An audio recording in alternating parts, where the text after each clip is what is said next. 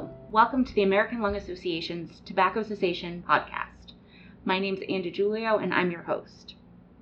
Today we're talking about pharmacists prescribing tobacco cessation medication and also providing tobacco cessation counseling. There's a number of states that have varying laws and regulations around this, and it's a really important topic when we look at the idea of access to tobacco cessation treatment. Data show us that most smokers want to quit. About 7 in 10 that want to quit, but unfortunately only about 1 in 10 actually quit for good in any given year.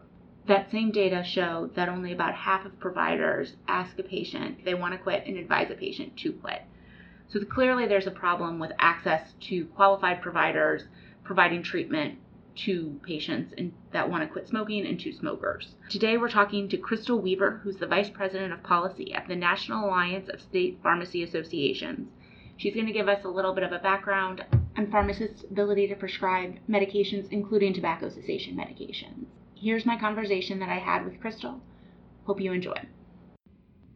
Hi, I'm talking today with Crystal Weaver. Crystal, do you mind telling us a little bit about yourself and where you're from? Sure. So I am a pharmacist by training. I do health policy work with the National Alliance of State Pharmacy Associations, or NASPA. NASPA is an association comprised of the state-level pharmacy associations across the country, so the advocacy groups that work on behalf of the profession of pharmacy, advancing patient care in that area. Our role with the state associations is to provide them with support for making their work more effective and efficient and coordinated across the country. And so I focus on policy work. I'm also a law student, and so I love the policy world, and I do research on current legislation and also existing authority related to pharmacist scope of practice on topics including prescribing tobacco cessation meds. Can you tell us a little bit about pharmacists prescribing medications? Is it a common thing? Who gives authority to pharmacists to be able to prescribe the medications? Yeah, so actually pharmacist prescribing is more common than you would expect in terms of the ability for pharmacists to do it in different states. In 49 states, pharmacists can enter into a collaborative practice agreement with a physician, or in many states a nurse practitioner or PA, and that other prescriber can delegate prescriptive authority to the pharmacist. And in about 30 states, pharmacists can prescribe independently. So without a collaborative practice agreement, the state provides the authority to all pharmacists who meet the criteria to prescribe certain medications. There's a lot of variability state to state. It's not at all consistent. And so that the variability is on things like which drugs can be prescribed, what the education requirements are, which patients are able to receive these types of prescriptions. And we see the authority going from just naloxone to, in Idaho, there's very broad prescriptive authority where pharmacists can prescribe basically for anything that doesn't require a new diagnosis. So they can prescribe tobacco cessation meds, they can prescribe any preventive care treatment or treatments for what we'd call minor ailments, or even add-on therapies for already diagnosed conditions. So like if a patient has diabetes, someone can add on the statin medication that they should have already had but maybe didn't for some reason. You mentioned collaborative practice agreements and some pharmacists being able to prescribe as part of a collaborative practice agreement and some being able to prescribe independently. Can you explain what a collaborative practice agreement is? Sure. So a collaborative practice agreement is a formal arrangement between a pharmacist and another provider, which is usually a physician, but can also be a nurse practitioner or a PA. In about half of the states, nurse practitioners can enter into these agreements with pharmacists. And under this agreement, the prescriber, the physician, the NP, or the PA can delegate prescriptive authority to the pharmacist or other patient care services like lab testing or other things. And within that agreement, the provider that's delegating the authority can stipulate conditions. They can have certain arrangements between the pharmacist and the prescriber regarding communications, that the pharmacist will give the prescriber updates on how the patients are doing or notifications when something's going on and things like that. And so it's a really great way for providers to customize the kind of care that is provided at a local level. So instead of a statewide, everything's the same for everybody, individual prescribers and pharmacists can work together to have a broader, more collaborative practice. Awesome, thanks. You mentioned tobacco cessation medications and pharmacists being able to prescribe them. Do you think it's a good fit, and why do you think it's a good fit for pharmacists to be able to prescribe tobacco cessation medications? Yeah, I think pharmacists are an excellent fit for tobacco cessation prescribing and the corresponding counseling service that goes with it. Pharmacies are highly accessible, so 90% of Americans live within 5 miles of a pharmacy. We know access is a huge issue, especially in rural areas. Pharmacies have hours that are more extended than the typical 9 to 5 clinic, which means that people who are working and might not be able to easily get into an office visit can visit a pharmacist outside of those hours. We have pharmacists in grocery stores, big box stores, these big chains where people are entering all the time. And so potentially someone could be picking up their milk at the grocery store and have an interaction with a highly qualified healthcare provider. And the importance of that accessibility as it relates to tobacco cessation is that it allows us to reduce the time between someone having an inkling of wanting to quit and having immediate access to a healthcare provider who's trained on helping them make that decision and create a plan for quitting. And I think reducing that time reduces the likelihood that they'll change their mind or delay until later. And also it gives us more touch points. So we know that tobacco cessation isn't a one-time intervention, and people walk into their pharmacy often. There's data that shows that patients go into a pharmacy up to 36 times a year if they have chronic medications that they're taking. And so those frequent touch points would allow a pharmacist and a patient to develop a long-term relationship and have those interventions as the trials and tribulations happen through the cessation process. Pharmacists are also medication experts, so they get trained for 6 to 8 years in pharmacy school, 4 years of pharmacology training, really intense medication-focused knowledge that's unique to other healthcare providers. So they're really well suited to help with the medication part of tobacco cessation and manage side effects and monitor for drug interactions and all of those components.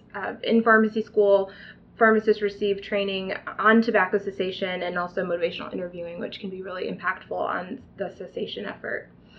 And we know that the healthcare system needs help. We've got a physician shortage across the country in many areas. Our visits with our doctors and nurses are much shorter than the healthcare providers or the patients would like them to be.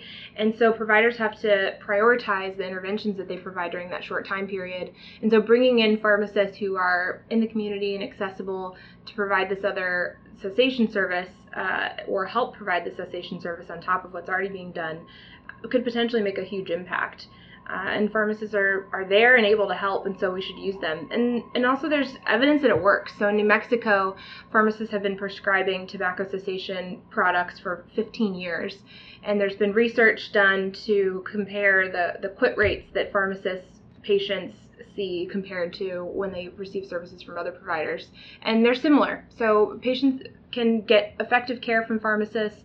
In the 15 years since that's been in place, there's been no known reports of any unique health problems or anything, so it's a safe and effective service from an accessible provider. Great, that's awesome. Can you give us a little bit of a lay of the land in terms of the ability of pharmacists to prescribe cessation medications across the country? I know you spoke about it a little bit earlier, but if there's any more detail you can provide. Sure. So currently there are 11 states that have passed legislation related to pharmacists prescribing tobacco cessation meds.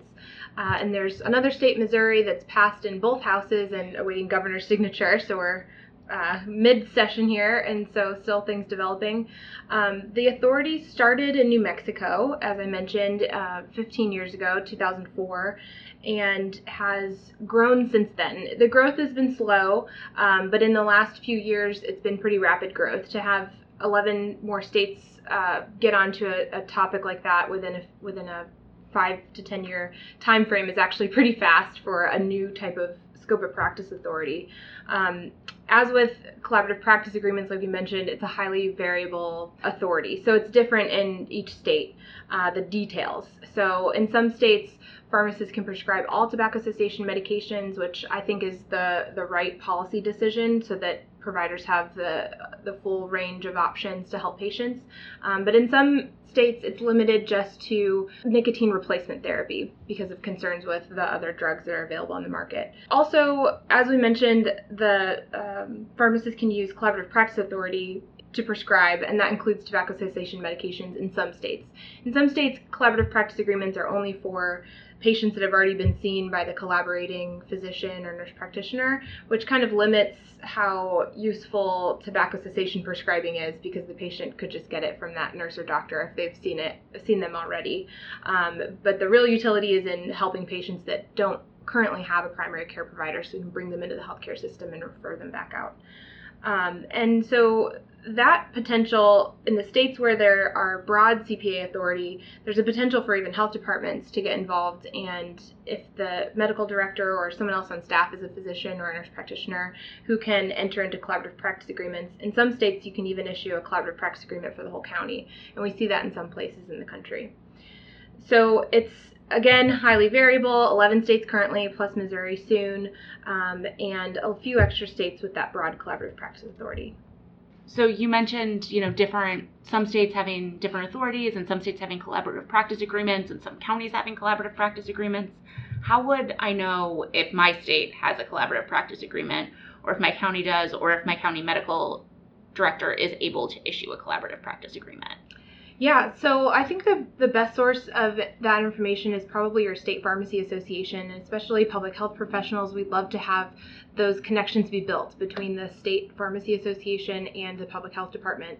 And if a public health professional doesn't already have a good relationship with the state association, NASPA would be happy to help facilitate a introduction, or if they can contact you at ALA, of course, we can anytime. We can build those connections together. So please feel free to reach out. Great. Yeah, no, that is awesome. Thank you so much. So it sounds like while there are a number of states that do have collaborative practice agreements and allow pharmacists to prescribe cessation medication, there's a number of states that don't. But you kind of laid out a really good reason why pharmacists should be able to have this authority. Do you know what some of the barriers are, why pharmacists can't do this across the country, and why it's not as ubiquitous as it potentially could be? Yeah, so with any scope of practice piece of legislation, the turf clause come out, and so there's just challenges with any healthcare provider having scope of practice bills. That's just the nature of the beast. But beyond that, there's also a low knowledge of pharmacist training. We run into surprisingly low awareness of how qualified pharmacists are to provide this type of therapy and other types of treatments for patients. One source of information, if you're not familiar with pharmacist education and qualifications, is a website called pharmacistforhealthierlives.org. This is a public-facing page that can share information about what pharmacists do and what they can do for public health.